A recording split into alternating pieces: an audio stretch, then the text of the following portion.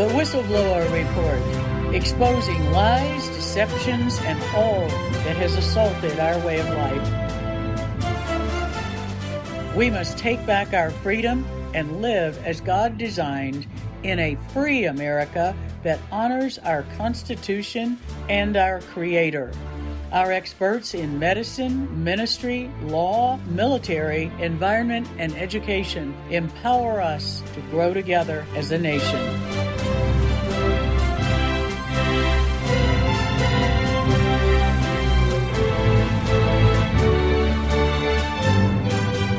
For such a time as this, the Whistleblower Report offers truth and solutions.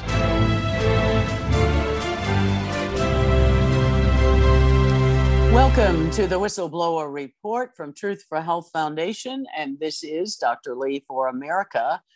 We are here today with a combination medical freedom and faith report about what's going on in the egregious and very damaging area of medical censorship of medical research, and preventing researchers from publishing research that doesn't fit the political agenda of the global elites and the tyrannical political narrative.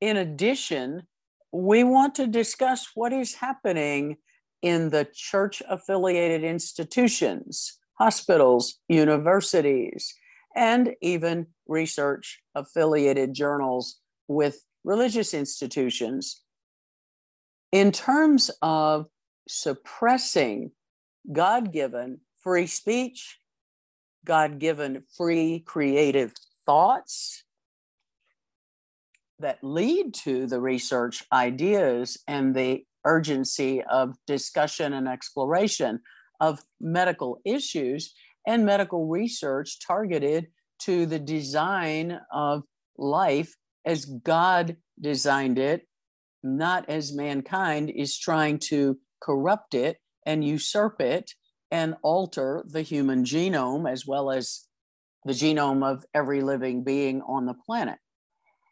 So this should be an interesting discussion of what one scientist, a PhD neuroscientist, has encountered in his journey to publish his research and to bring truth into our medical discussion on these important topics that people need to understand. So I want to welcome Dr. Stephen Samut, who is a neuroscientist. He's a member of Catholics for Preservation of Life Advisory Council here with Truth for Health Foundation. He has been a stalwart supporter of the Truth for Health Foundation mission and also a man of faith and courage as he is speaking out on difficult topics in his area of expertise. So Dr. Samut, welcome to the show today. And I'd like to have you share with our audience what your areas of research are and what you have been experiencing as you go through trying to publish some of your research, particularly in the area that is, you're finding, becoming more controversial. Thank you so much for having me on for this opportunity. As you said, my background is I'm a neuroscientist, and my area of expertise is psychopathology. So my area of focus tends to be addressing how the brain functions in cases of psychopathology, and we're talking about depression, anxiety, Parkinson's disease, schizophrenia, drugs of abuse, under the influence of drugs of abuse. So it's my goal here. My area of research is investigating the question of what's going on in the brain. I do that research at what's called the preclinical level. So these are not clinical studies. This means utilizing an animal model of, in my case, being a rat, And the reason why we're able to do that is because the rat has a lot of similarities to the human, as do many animals in terms of the wiring of the brain. Of course, there are differences, and if you wish, those are things I'm happy to go into at a later point. So my area of research is psychopathology, utilizing at the preclinical level an animal model and investigating whatever aspect is of importance at that particular point in time of my investigation. So I've investigated all of those aspects that I addressed earlier, depression, etc.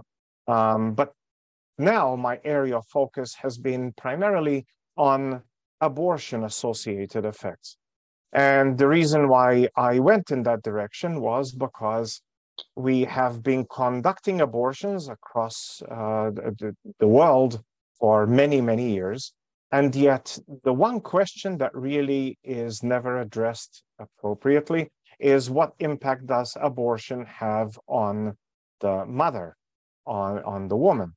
Now, that's not to say that there isn't research. There is psychological research, but the accusation can be very easily made that psychological research is influenced significantly by social norms, where you work, your faith, whereas at the preclinical level, working on an animal model, those aspects don't matter, because no matter how much holy water or a catechism you try and teach an animal, they are not going to become Christian, and they are not going to be behaving according to a particular faith. So I investigate the consequences of abortion in an animal model. And also the other aspect, the other two major aspects that I investigate is at the psychological level associated with psychopathology. I work at a university, so we have students. Students tend to be very susceptible to mental health issues, and this is a growing problem across the world. And so I investigate aspects that influence mental health in our student population that are very similar, are applicable across the globe. Just because we are a small Catholic university doesn't mean that our results don't have implications. Our results actually are reflected in many other studies that are conducted across the world who have replicated or seen similar aspects as what we've done. The third aspect that I'm focused on is the project where we are looking at the development of a surgical technique for transferring the embryo in the case of an ectopic pregnancy. So transferring it from the pathological site, from the site where it shouldn't be in the woman, it would be generally in the fallopian tube, into the uterus in order for both the mother and the baby to survive, given that that procedure has not been developed. So those are the three areas of focus of my research. That's very interesting. And I would like to talk with you further about helping people, women who have an ectopic pregnancy, and as you look at some of the surgical techniques. But today, let's focus on some of the consequences of abortion in the animal model. Now, you're talking about, because you're an animal, you're using animals, you're talking about the physiological consequences on the brain, on the animal's behavior subsequently, because alterations in sex hormones can affect the brain and alter behavior. That was research I was doing when I was an undergraduate in college many years ago, so that we know that drugs of abuse, that psychotropic drugs, hormones, all of these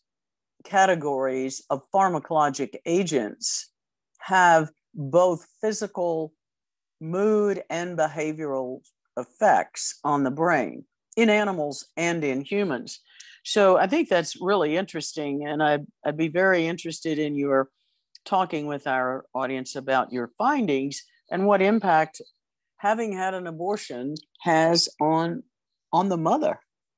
In this Absolutely. case, based on the animal models, the results. Absolutely. So The disclaimer, if you want to call it that, is that we need to understand that no animal model is a perfect replication of what goes on in a human. That is a limitation that we need to acknowledge as scientists and understand that you cannot make a direct extrapolation unless you're taking this limitation into consideration. There needs to be the humility of being able to say that and understand that. So the question that struck me when I first came up with the studies was that I had recognized that there were many psychological reports of potential depression following an abortion in women. And as I said, this aspect had not been addressed in the scientific literature.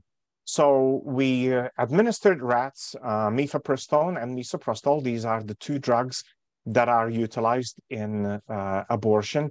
And if I may, I'm going to take a moment to divert here just to explain to the audience what is going on in terms of these drugs, hopefully in a way that is comprehensible. So progesterone is the natural hormone within the woman, within the female in general, that is necessary for maintaining a pregnancy.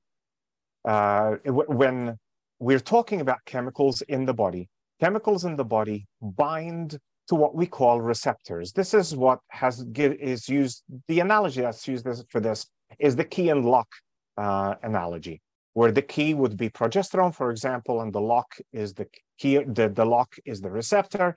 And when the key is in the lock and it's turned, then the door opens, the lock is opened. So progesterone binds to this receptor, and progesterone is necessary for the maintenance of a pregnancy. An abortion takes place, a chemical abortion takes place when progesterone is blocked by mifepristone. So mifepristone is the equivalent of putting something in front of the lock to block it off so the key can't go in and do what it should do. So mifepristone blocks the effects of progesterone, and that is how the pregnancy is terminated.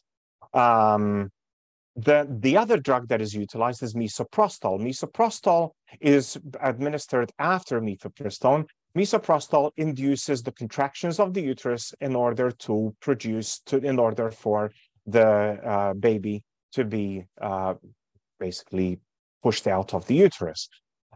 So these are the drugs involved, if we want to call them that, in this whole process. So in my investigation, so just to clarify, yes. Dr. Samut, so mifepristone and misoprostol.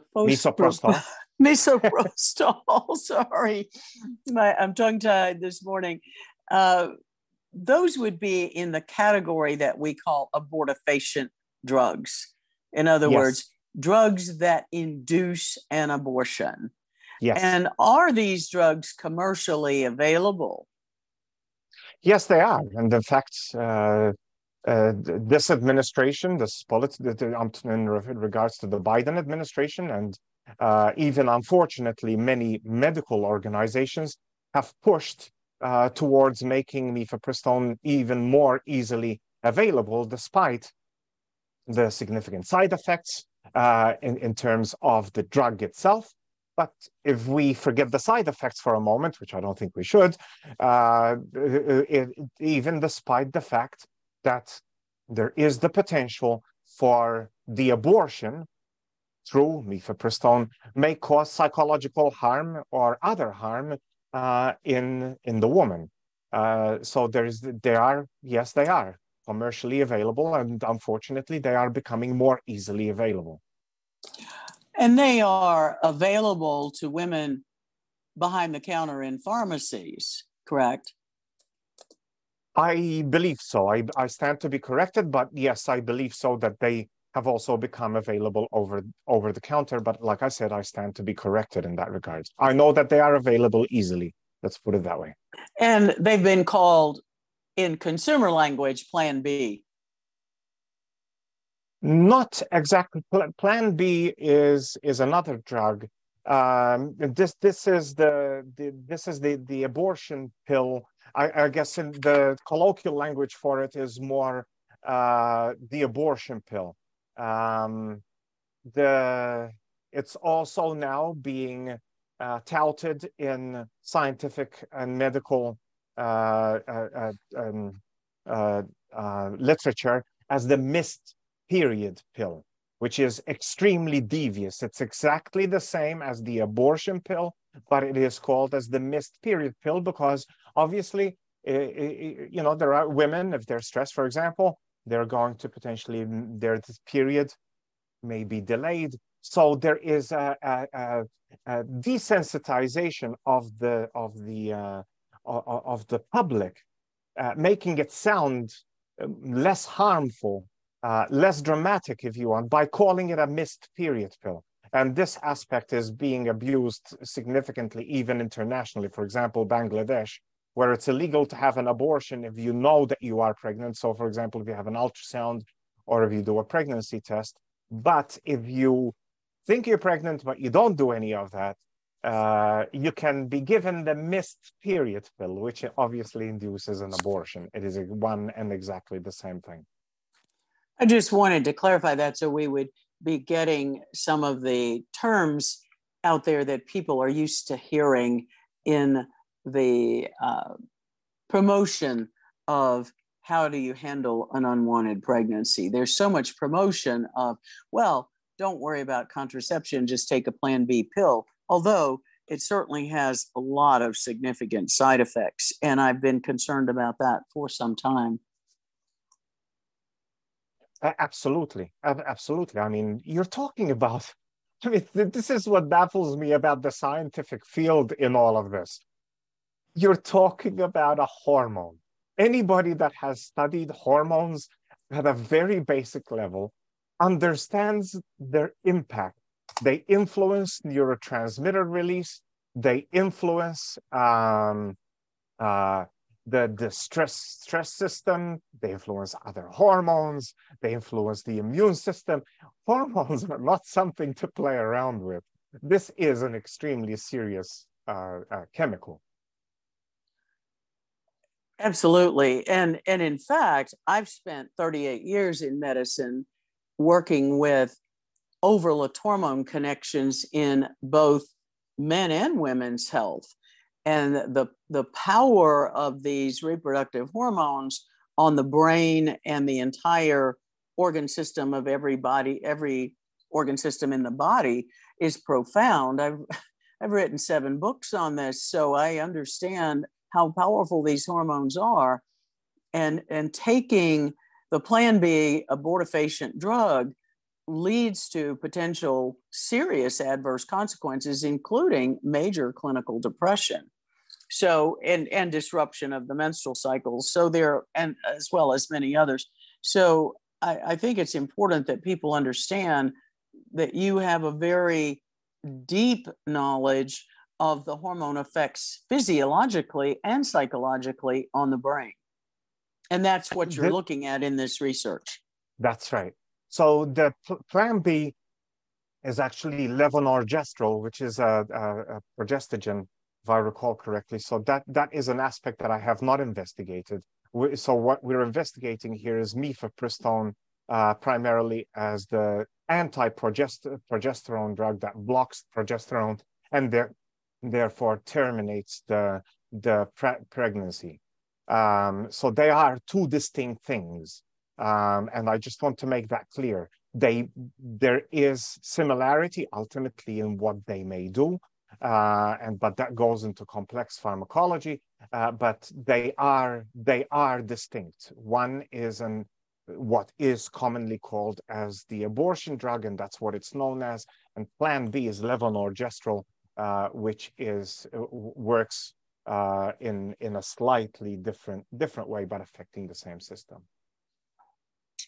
Exactly right. Well, go ahead with describing. Tell us what your research has found in terms of what are the consequences of abortion that you're seeing from a neurobehavioral standpoint in the animal model, and then what has happened in your journey to have your research published. Sure.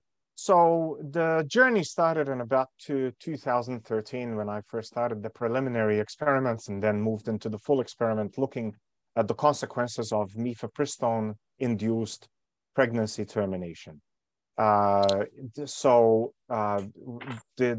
methodology that I utilized, I just want to emphasize, the techniques that I utilized to measure the measures of disordered behaviors, if you want to call them that, or psychopathologies, like measuring depression, measuring anxiety. Those are not techniques that I invented. Those are established in the scientific literature. And all I did was utilize the established methodology in order to investigate the question that I had, which is, what is the consequence of a pregnancy termination using mifepristone in an animal model, in a rat model? So that was the underlying question. Now, the reason, what the background to it would be because of the fact that we understand that pregnancy is a significant procedure in the animal. It is a significant process, sorry, not procedure, in the animal, across the board, humans included, in order to be able to prepare the female body for the life that's going to be within it. So there are significant immunological, psychological, physiological, neurological changes that take place in order to prepare the body for the pregnancy. Therefore, if you suddenly terminate a viable pregnancy, there have to be consequences. This is just the way the body reacts. The body reacts, the body is cognizant, if that term could be used in regards to the body, is cognizant of what is going on within it. And it realizes and adapts and changes in order for it to make the adjustments that are necessary in order to deal with the situation, in this case, the pregnancy.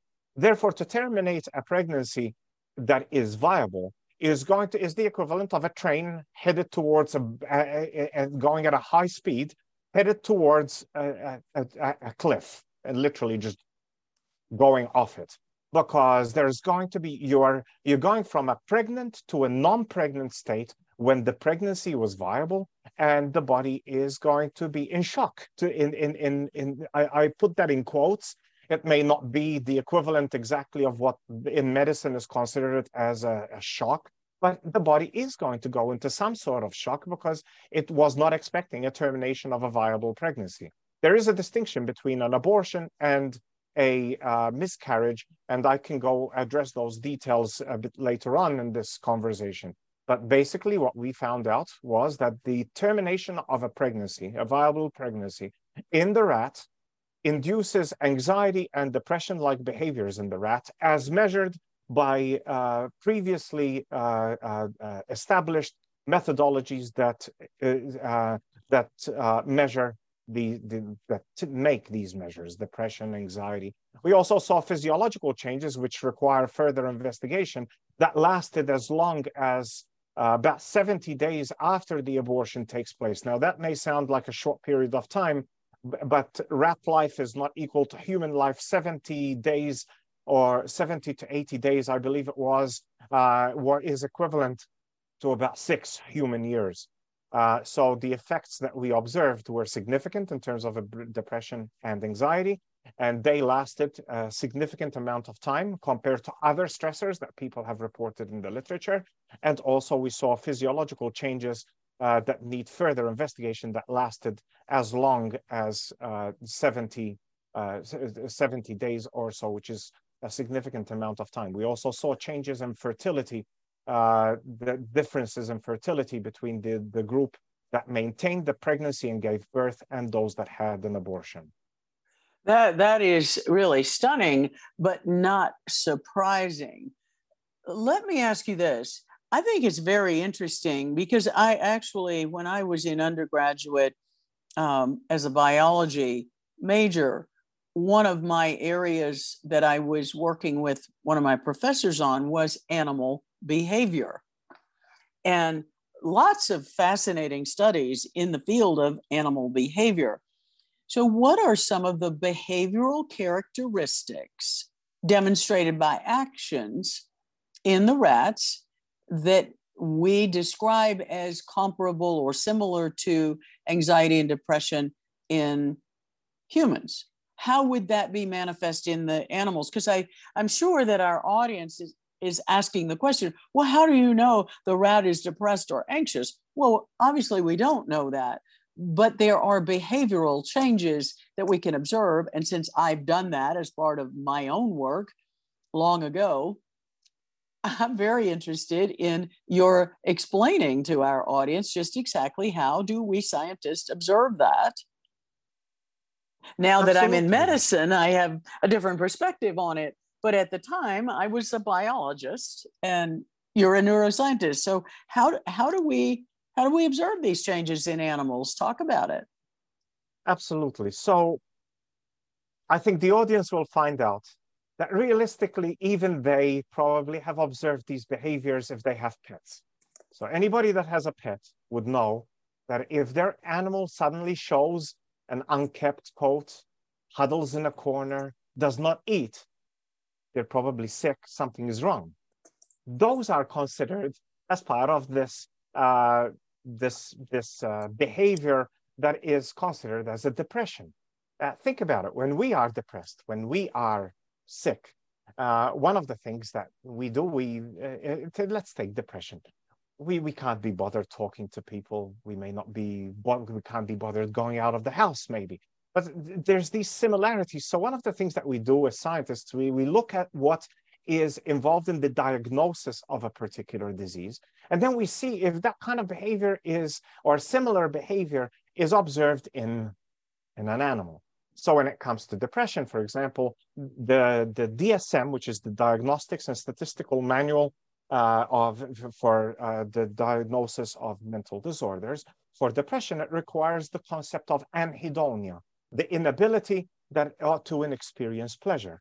Well, when we know that when we are depressed, we may not even feel like eating, and eating, maybe we generally enjoy eating. So we look at animal models, and there are models that address this aspect. And look for a food, we utilize a sucrose solution, a sugar solution. Now, when an animal is depressed, we give them a low concentration sugar solution, because when they are not depressed, they prefer it over water. When they are depressed, they are not interested in it. They are not interested to work for it. The nozzles from which they drink require work, require an effort, and if they are depressed, it's kind of, there's this mentality of, well, this is not worth working for. It's a low solution, it's not worth it. But can you see the analogy to human behavior? I'm sure we've all done something similar in that regard. Something that you don't like, when you're depressed or distressed, becomes even less likable. And that's the aspect of, for example, depression that we look at. Then with regards to anxiety, one of the aspects that we look for is the lack of movement. The animals explore their new environment, and that's where we test them. Animals that are anxious will tend to stay towards the back of the cage and spend more time in what I would call a safe environment, further away from open space. And that has been shown to be similar to anxiety-like behaviors. Like I said, I think if the audience thinks about these behaviors, they may realize that either they've seen it in their animals if they have pets, or they've observed it even maybe in their behaviors when they're not feeling too well. No, I think those are excellent observations, and it just helps people have a frame of reference of how we can look at the animal behaviors and make some conclusions that something's wrong with the animals since they can't talk to us. You know, I'm sure you're right. Everyone who has a pet has noticed changes in the pet's behavior when something is wrong. I had two brothers who were cats, and they were born together in the same litter. They were very close. Out of that litter, they were the two that were buddies, and they hung around together. And I adopted both of them at the same time. When one of the brothers became very sick, with coronavirus and ultimately died.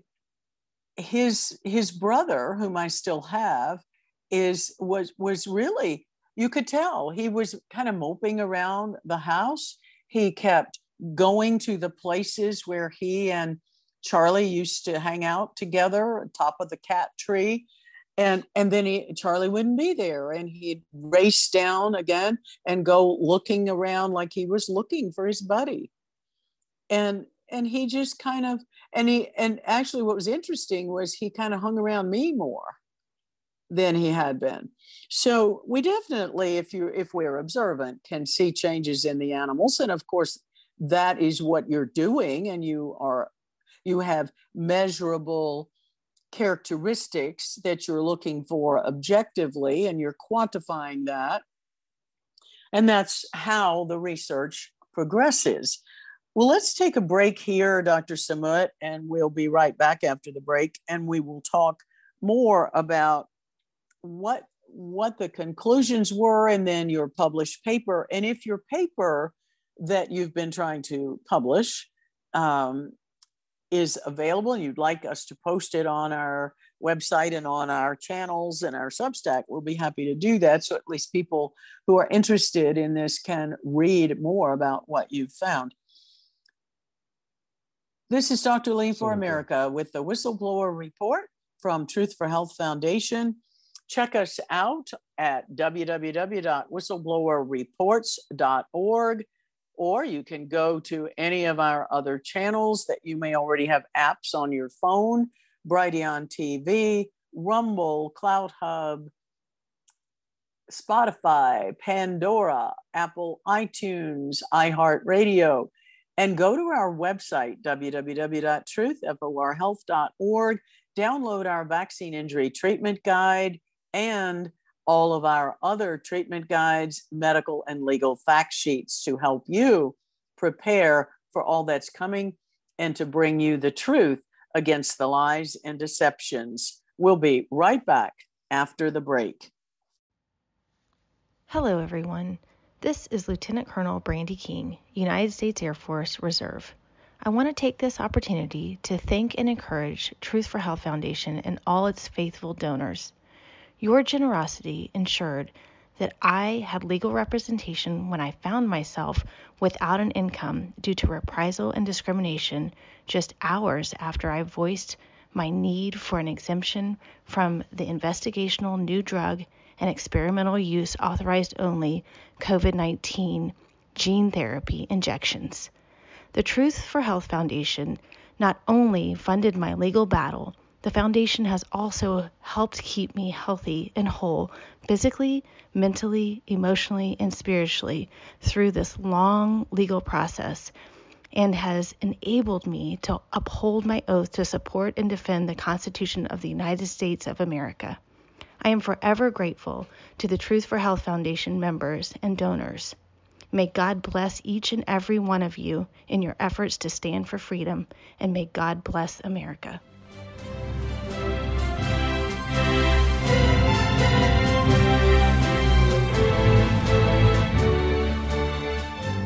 Welcome back to the second half of the Whistleblower Report, and today is the Medical and Freedom Report, as well as a discussion of how faith-based institutions are not standing up to the tyranny from this administration and the global elites seeking to alter God's design of life on this planet.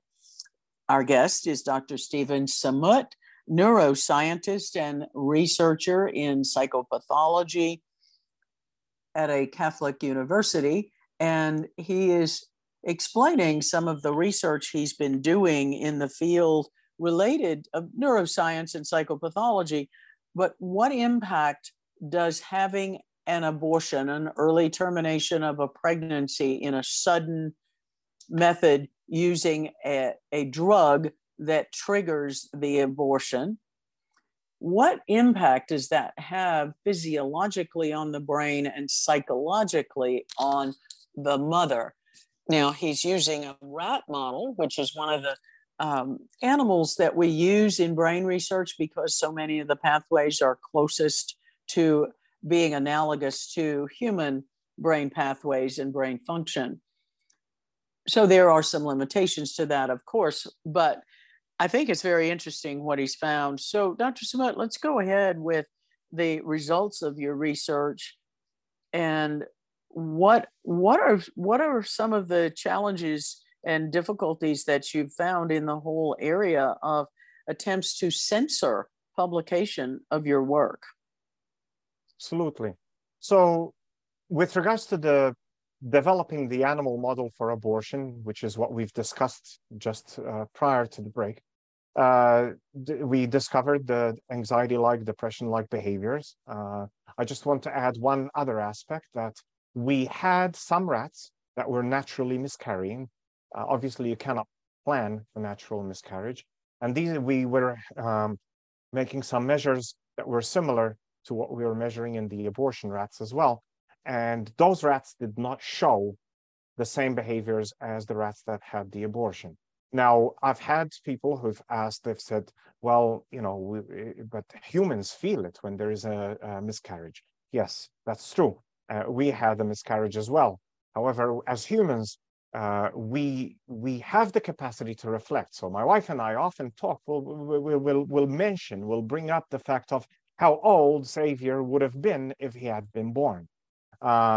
If he had been born alive, and he'd be in his early 20s at this point. We have that capacity to reflect. When we are looking at an animal model, which is one of the advantages of doing this research, we are purely looking at physiological and behavioral consequences. We do not have that confounding issue of the capacity to reflect. So as humans, we have the capacity to reflect, but here with regards to the animals, we are observing a purely physiological process. So for example, in our case, the reason why the miscarriage took place was because the umbilical cord got a kink in it, and Xavier was not receiving any nutrition and died. But the body starts the process then of expelling that baby because it knows that that baby is not viable. That baby has died. So there is a natural process. That is not what's happening in an abortion. In abortion, you have a viable baby whose life is being terminated. So the fact that our rats showed differences, the rats that had a miscarriage showed differences from the abortion, that to us is not surprising because it reflects the aspect of the body being cognizant of what is going on within it at termination of a viable pregnancy versus the expulsion or the end of a pregnancy that was not viable. So for having that work was published in 2019, and then we proceeded with another question. The other question that we wanted to address was, can an abortion be reversed once it is initiated? This is an extremely controversial topic. To me, looking at it from a purely scientific perspective, and please, I want to emphasize here, it's not that faith is not important for me, but when you are conducting an experiment, you don't say, my faith says this, so I'm going to make this happen. That's unethical, inappropriate. That doesn't add anything to either the discourse or to what we know and what we learn. You do the experiment, you do it rigorously, you do it appropriately, and then you let the results talk and speak for themselves. So from the perspective of the abortion pill reversal, which many medical associations refuse to call a reversal, I'll explain in a bit why, in actual fact, it is a reversal.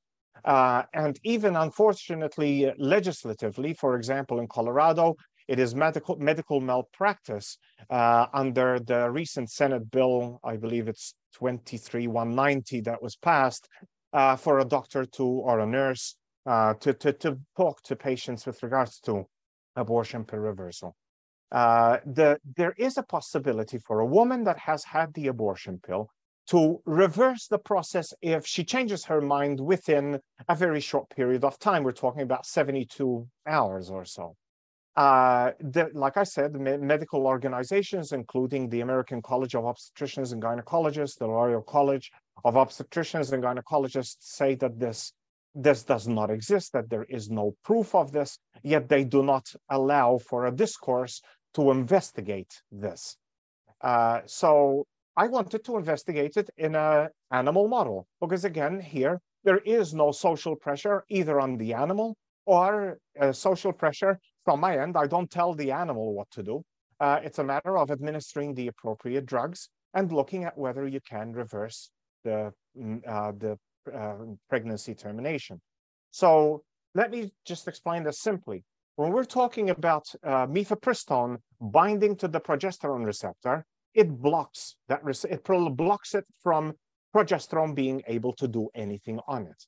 But for anybody that has studied chemistry, I'm sure this would make sense.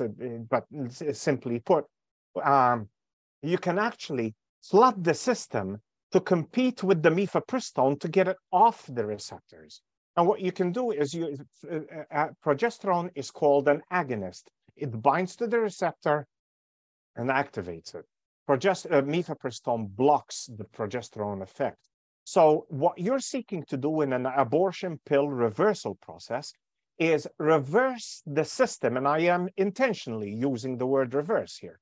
Reverse the system to its original state of pregnancy, which was the changes that were induced were in the body because of the pregnancy was a totally natural process resulting from the pregnancy. Therefore, when we have mifepristone blocking the progesterone from acting on that receptor, but then we flood the system to displace the mifepristone and allow the progesterone to act there, we are reversing the system to the original state, physiological state of pregnancy. And this is the simple chemistry. If chemistry was taught in 5th grade, this is 5th grade chemistry. The simple chemistry of what is being proposed with regards to the procedure. After all, there's also progesterone has been utilized in women who have had problems with maintaining pregnancy, so it's not strange that progesterone could be administered in that regard. So I wanted to test it out. So I had groups of rats that did not receive progesterone and a group of rats that did, and then some other controls. And what we did, our results showed, is that in 80% of the rats administered progesterone after mifepristone, the abortion was reversed, and those rats had viable babies at the end of their pregnancy. So this is the fundamental finding of our study. Now, obviously, Wow.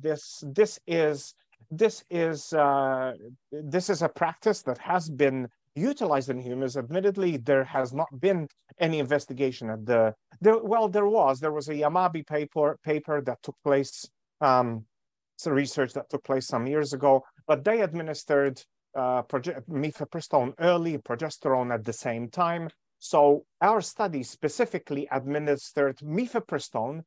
We required to see a part of our criteria involved that we needed to see the signs of an initiation of an abortion.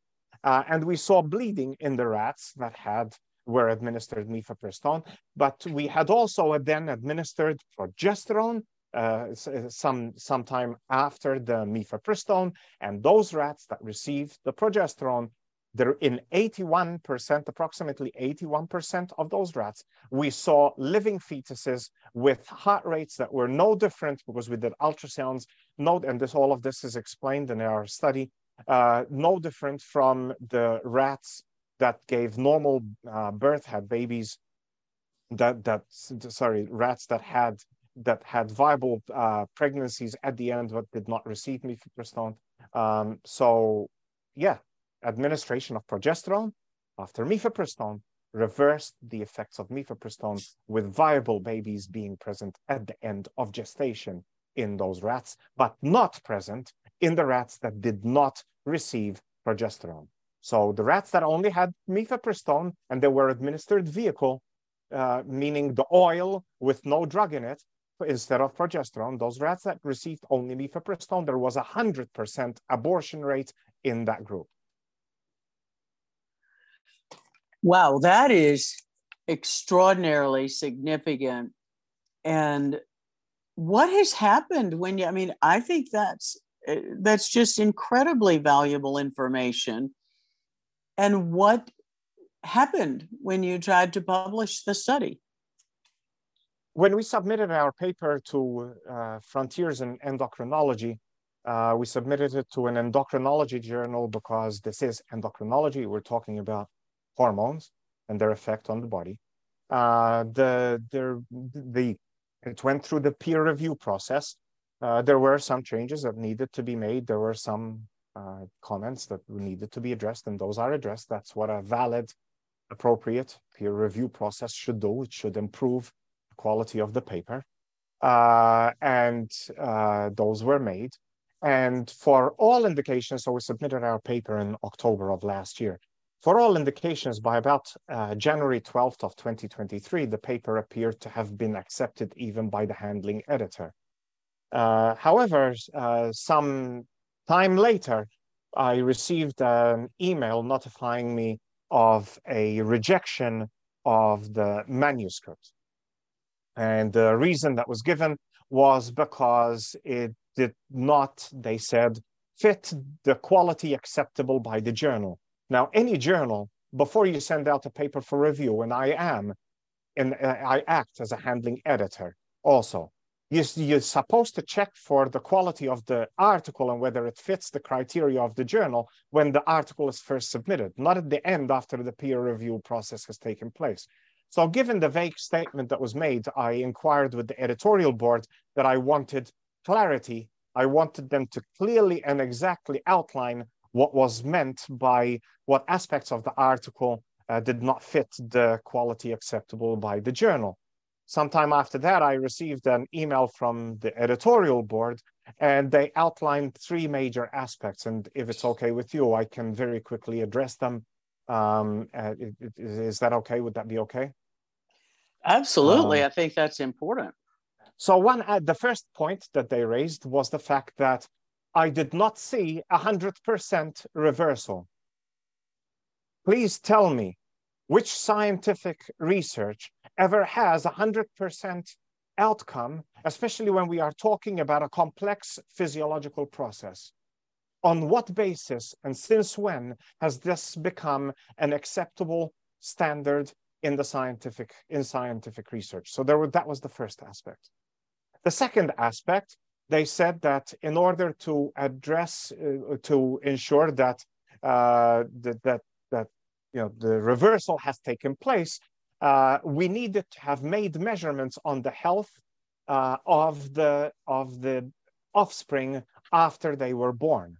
Now, my study is very clearly titled that it is a preliminary investigation. We wanted to see whether you don't proceed with a full experiment with extensive long-term studies if you don't know if the procedure is going to work. I mean, there was substantial information, ultrasound, heart rates, etc., that we addressed in the paper, but we had mentioned in our discussion that the aspect of long-term follow-up was going to take place in upcoming studies, and in fact, we have started those studies. So realistically, that was not really an argument there because we had addressed that this was a limitation. We had not measured the health of the babies after they were born. We collected the uteri at the end of gestation, but it was a study that was going to be followed, that followed this current study. The third point that was raised, and I am going to quote here, so it leaves no doubt as to exactly what was said, and there's certainly no misinterpretation from my end. They said that lastly, the manuscript might be interpreted as supporting the notion of a pharmacological reversal of induced pregnancy termination in humans, a concept which, in line with recent statements by the American College of Obstetrics and Gynecology in the US and the Royal College of Obstetrics and Gynecology in the UK, cannot be supported. Emphasis is all mine. That's end quote. So basically what they are saying is scientific evidence does not matter. If this is what the organization says, this is what it is. And I don't function by those principles. I function by what I observe as a scientist. My duty and obligation is towards the truth. My duty and obligation is towards rigor and doing it properly. My duty and obligation is towards asking a question and seeking to answer it appropriately. So this aspect was extremely disturbing for me, because it clearly indicated to me a clear political agenda. This is not science. This is not medicine. It is sad for me to see science in this state. In regards to then after that, because there's no arguing with the editors, after I responded to the editors and made my points clear in that regard, we submitted to another journal. We submitted to Scientific Reports, where the journal called Scientific Reports, where it underwent peer review also, and ultimately was published. And it was published approximately 3 weeks ago. So that has been the state of the situation with regards to what took place in this particular paper. It really disturbs me, as I said, from a number of aspects. From an aspect of an academic and as a researcher, as a scientist, it disturbs me because I see active processes taking place here that are seeking to shut down the appropriate investigation, appropriate discourse that is supposed to take in science. Please note that at no point in this conversation, even though I do believe that abortion is morally wrong, but however, at no point in the conversation thus far have I ever said that the results corroborated, or addressing my results from the perspective of faith. I'm addressing my results from a purely objective perspective, which is what the role of every scientist. You do not bend to ideology. Your goal is to seek the truth in the investigation through the question that you are asking. And that is not what is taking place. We saw it through COVID. We see it with regards to abortion.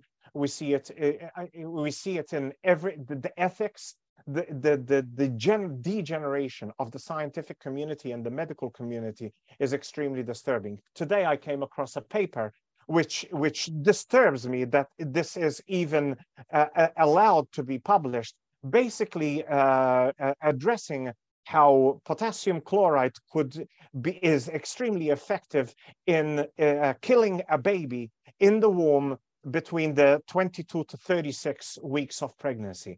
This is the kind of literature that we are publishing. This is the kind of science we call this science. I thought science was supposed to be for the benefit of humanity. Where is the benefit of humanity when we see such papers being published? Yet then papers like mine that are genuinely seeking to ask a question as to, well, is this possible? I know what I believe, but ignore what I believe. I'm asking this question from a scientific perspective. Is this possible? We see opposition to such papers being published. And this to me is extremely distressing, because this is not what science truly is. You're so right. And it is more than personally distressing to people like you and me and other physicians and scientists who have worked hard to bring truthful analysis of actual data to the public to help people make informed decisions. It is very chilling. It actually is a form of totalitarianism, and it is a form of evil suppression of truth that can save lives. And we saw that all through COVID, the COVID death protocols in hospitals. You mentioned that you are a professor in a small Catholic university. I had direct experiences with Catholic hospitals under the banner of the Catholic Church, carrying out known euthanizing doses of sedatives and hypnotics, morphine, fentanyl, midazolam, and others. When they knew the doses in combination with respiratory compromised patients would result in death. I had personal experience with patients trapped in Catholic hospitals, as well as Protestant affiliated hospitals, where the patients were denied proper fluid, proper food, proper medication treatment, antibiotics, diabetes medicines, and others, and forced into taking, lied to about the safety of remdesivir, did not have proper informed consent, pushed to take remdesivir, put on ventilators, and died. And the hospitals knew the death rates were sky high, and they did it anyway. We are seeing churches not stand up against the risk and the deaths and the disability and the damage from the COVID shots. They are silent in the face of this evil assault on life. And this suppression of medical research, the suppression of medical treatment, the suppression of access to adequate food and nutrition and medication and family support in hospitals, it's all part of an agenda that is an assault on life. It is an anti-Christian philosophy and ideology, and it's being pushed by the government, and the churches and church-affiliated institutions are complicit and compliant. And that is the definition of evil. They are contributing to the destruction of life and truth that is biblically our guide. What we have seen in the past few years, what you described with regards to COVID, and what we see even with regards to abortion, is equivalent, if not worse, than what the Nazis did. And yet the silence is condemns, it should be condemned. The silence of leaders within churches, it's not that they don't have evidence. There is very little excuse for anybody these days that they don't have evidence.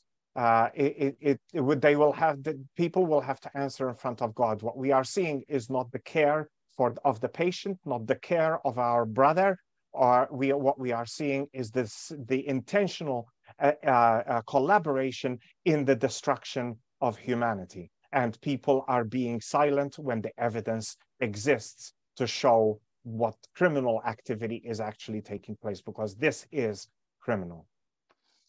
You are so right, Dr. Samud, and thank you for your courage. And I will issue a call to action for all scientists and physicians out there and all church leaders.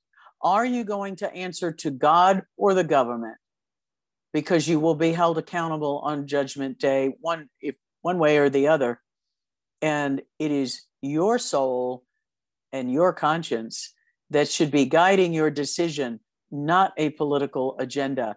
This is Dr. Lee for America with Truth for Health, the rest of the story, and the Whistleblower Report from Truth for Health Foundation, where we bring you the truth and hope and solutions against the lies and deceptions that are assaulting us. Join our crusade. We are silent no more, and we need your support. Donate if you can to help support our efforts in this fight to help save lives and help bring the truth to people. Sign up for our medical alerts and download our treatment guides, medical and legal resources.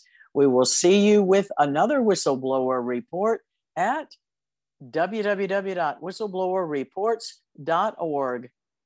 Thank you for joining us today.